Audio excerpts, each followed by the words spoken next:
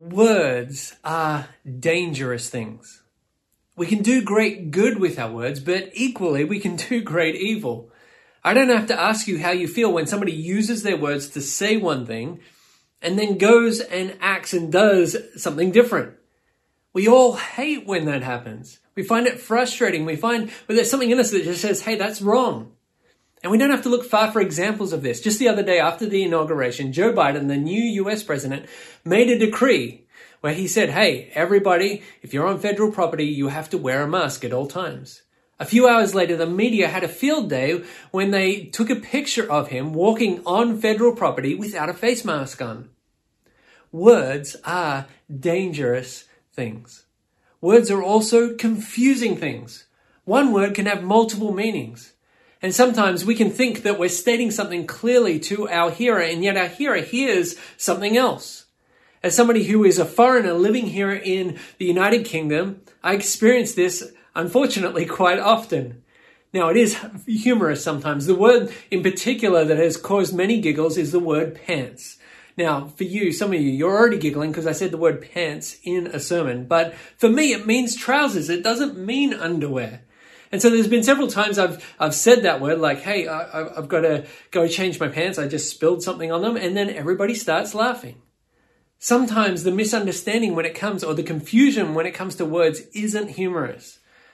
It can actually be really frustrating. It can even be dangerous. Words are confusing.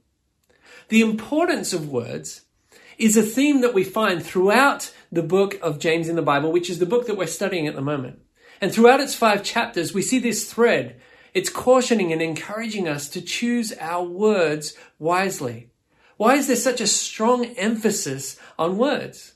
Well, it's because words are important. It's because words have power, and it's because words shouldn't be empty, even though often they are. One of the problems that humans have struggled with, ever since humans have struggled, is that we like to talk the talk, and then when we turn around, we struggle to walk the walk. What we say and what we do aren't always lined up. And when people see this, when we see this in others, we're frustrated, we're put off. We even find it offensive, as we've already said.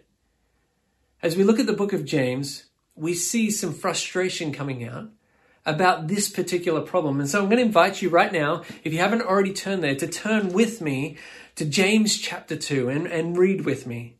So James chapter 2, it's right towards the end of the New Testament.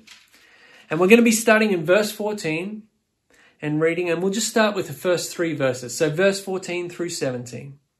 This is what it says. What good is it, my brothers, if someone says he has faith but does not have works? Can that faith save him? If a brother or sister is poorly clothed and lacking in daily food, and one of you says to them, go in peace, be warmed and filled, without giving them the things needed for the body, what good is that? So also faith by itself, if it does not have works, is dead.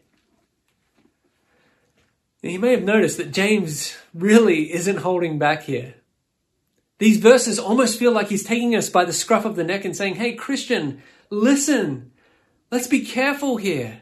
Why is there such passion? Why is there almost a sense of angst about what James is saying? Well, James is being inspired by God to write this particular letter. We know that this letter ends up in the Bible, and God is helping him to write this. And I believe that this isn't James's passion. This is actually God's passion. God is passionate about his name and that not being defamed. You see, when a person claims to be a Christian, a Christ follower, but then doesn't live like a Christ follower, damage is done to the name of Christ and to his church. A Christian is a person who is supposed to be someone who has received an immense gift of love. That all their sins have been forgiven. They've been cleansed from everything that they've done that is wrong and offensive to God. Everything they've thought and said and done. By definition, that's what a Christian is. But by definition, a Christian is also somebody who is ready to give of that same love to those around them. The word stewardship, as I think about this, springs to mind. If you look it up in a dictionary, it says stewardship is the careful and responsible management of something entrusted to one's care. Christians are to be stewards of God's amazing love. But when a person claims Christ and yet does not give love, something's just wrong. In fact, it's so wrong that the word used here in verse 17 to describe this wrongness is the word dead. This word shows up just 3 times in the book of James, and they're all in this passage. Once in verse 17, twice in verse 26. And it's the same word in the original language, the word used to describe a corpse. If we claim to be a Christ follower, and yet practically do not prove that by works of love, our faith is like a corpse. It's dead, it's lifeless. Our faith and our works cannot be divorced from each other. Otherwise, it actually isn't even faith. Just because someone claims to be a Christ follower, to be a Christian, doesn't mean that they actually are. I say this especially for those of you who may be exploring faith. I'm hopeful that some people joining us today may not be sure about what they believe about God, about Christianity and the Christian life. And if that's you, I imagine that in your life and in your experience, you've come across certain people who have claimed to have faith, claimed to be Christians, claimed to know God, and yet their lives and their actions seem to contradict those claims. If you've experienced this, I just want to say sorry. This happens way more than it should. And I don't say sorry just on behalf of the church, although I do that. I say sorry on behalf of myself. Because there have definitely been times where I have said one thing, I have claimed one thing, and turned away and not walked in that. Our words and our actions must align. And this is emphasized as we continue to read on. Look at verse 18 with me. James 2:18 says, "But someone will say, 'You have faith and I have works. Show me your faith apart from your works, and I will show you my faith by my works.'" What we see here is James is calling people out for trying to kind of slip and slide out of the responsibility of proving their faith by the way that they live. People want to sometimes claim that their works just isn't their gift. But God clarifies right here that faith and works belong together and are necessary for every believer. Our faith must be practiced. It must be exercised. It must be proved. If our faith is merely a mental nod or some sort of profession of our mouth, that's not enough. It must be shown in our behavior.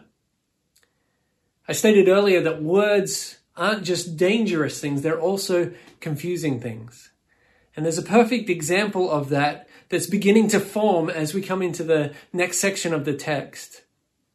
Using God's word here, I am quite strongly saying to you that faith must be proved by action. The scripture goes on and talks, if you were to read through the next portion, about Abraham, one of the people from the Old Testament, who is an example of faith.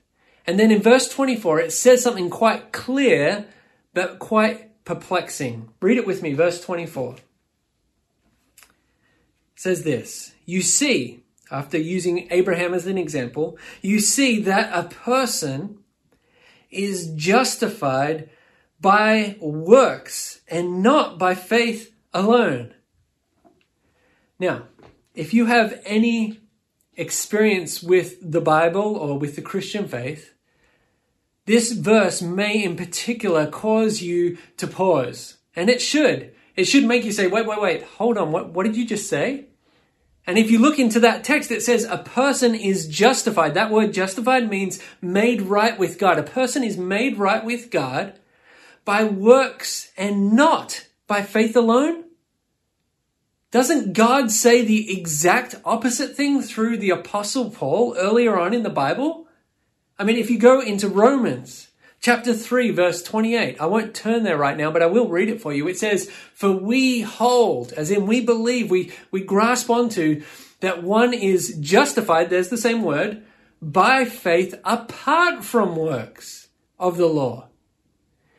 Paul also in Ephesians 2 maybe says it a bit more fully when he says, for by grace you have been saved. This is Ephesians 2, 8 and 9. For by grace you have been saved through faith, and this is not your own doing. It is the gift of God, not a result of works, so that no one may boast. Now what's going on here? Because these seem to be against each other. Are we witnessing here some sort of ancient battle between two leaders of the early church? Or is God just contradicting himself in his word? Now listen very carefully to what I'm about to say. Paul and James are speaking to two different but related things. Paul is speaking to how you were made right with God. James is speaking to how you demonstrate you were made right with God. Now it sounds like a subtle difference, but there's actually a lot in that. Let me use an illustration to maybe help with this. I'm a resident of the United Kingdom. I'm not a citizen here, I am a resident. And there's a difference between how I got here and how I prove that I'm here. So if you ask me, how are you in the United Kingdom? How do you live here? Well, the answer would be, hey, there's this church and they sponsored me to get a visa. It's a tier 2 religious workers visa, blah, blah, blah, blah, blah. That would be the answer that I would give you. And that would be true. That would be accurate and right. But if you asked me, how do you prove that you are a resident or allowed to be a resident in the United Kingdom, what I would probably do is go and grab this guy here. This is my residence permit. This is the thing that demonstrates, it shows that I'm allowed, it proves that I'm allowed to be here. A Christian is not saved by their works. A Christian is saved for works. There's a huge difference between those two things. And anybody who argues or tries to argue otherwise is trying to avoid the truth. And their faith, as described in this chapter, is dead. In fact, let's read the last verse where that word dead comes up again. Verse 26. If you jump all the way to the end of the chapter, it says, for as the body, apart from the spirit, is dead, so also faith, apart from works, is dead. I have a friend who once preached a message kind of similar to this. And if you've been there listening with me that day when he preached that message, you would have described him as a gifted and passionate person. I heard this friend give multiple messages over the years. But this one in particular sticks out in my mind. It struck a chord. And even though it's been a number of years ago since that happened, I can remember even the title of that message. I can remember what it was about.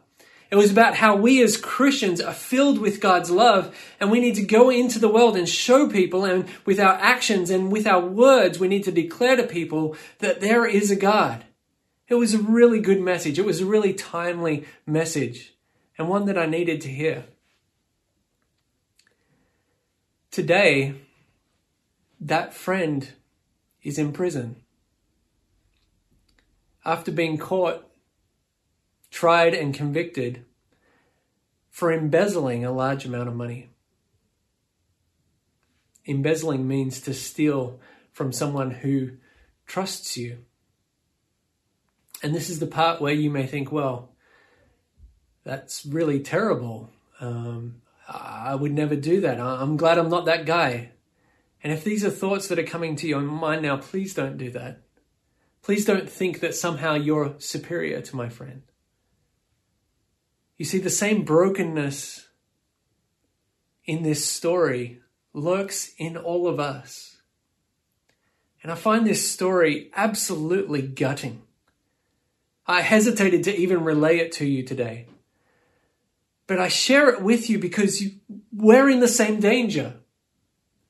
There are two layers of application to this story. The first layer is that we must practice what we preach. Otherwise, there are consequences, and sometimes even horrible consequences. In this instance, it's had implication for my family, my friend's family, for his ministry, and even for the church at large. But the second layer, that maybe is the deeper layer of application, and the one that I really want you to hear, is that for any of us who claim to be Christians, when our proclamation and then our actions don't align, what is happening in that moment is we are in effect embezzling the love of God. We are taking something that has been entrusted to us, God's great love, and we're misappropriating it. We're not using it as it's meant to be used. When we see a need, when we see an opportunity and that opportunity is to share the love of God, but we turn a blind eye to it, we embezzle God's love. And that grieves him greatly. When we pass a person in need because we just don't have time to engage them. When we don't help in a situation because when we look at the situation, it just looks really messy. When we clutch tightly our wallet. When the Spirit prompts us to be generous. In all these instances, we are guilty. We embezzle the love and the grace of God. Only one person has lived the life of faith that we're talking about today perfectly. Only one has perfectly stewarded the love of God the Father, and that, of course, is Jesus. He never, ever missed an opportunity. He never made an excuse. And let's not pretend here that it was all easy for him. God the Father entrusted with him a love that's beyond even our comprehension. It was an immense love. The love for his broken and lost creation, mankind. John 3:16 tells us, for God so loved the world, that love was placed on Jesus' shoulders, and yet Jesus faithfully stewarded that love. He didn't keep God's love to himself. Instead, he gave. Even though it meant pain, it meant separation, it meant death on the cross. In love, he gave it all. Why did he do that? Well, in a word, reconciliation. To reconcile us, to make us right with God, so that our sins and our shortcomings don't need to separate us from God anymore. Jesus died for all of our sins, all of our shortcomings, even the times when we embezzle the love that he's already given us. The amazing act of love of Jesus accomplishes two things, among other things. One is that it, yes, forgives us of our flaws, of our shortcomings, but it also fuels us to love as we have been loved. It enables us to have faith that isn't dead, to have a faith that isn't dead as described here in this text in James, but is shown to actually be alive by works. It is the fuel for that type of living. I love that this passage that we've been studying today makes clear that this new type of living is possible for anyone. It uses two very flawed people as examples of people of faith. I don't know if you caught that, but when it talks about Abraham, Abraham was a very woeful husband. He was faithless in how he treated his wife at times. Rahab had a horrible career and reputation. She was the other person mentioned. She was a harlot, a prostitute. But both are given as examples of faith because they were changed by a God who specializes in renovating people. As they experienced his love and grace, they were changed and they were moved to not just be people who had and received the love of God, but people who would share of that love. They were moved to action. So have you experienced God's love and grace? And if so, how is he calling you to steward that love? How is he calling you to action?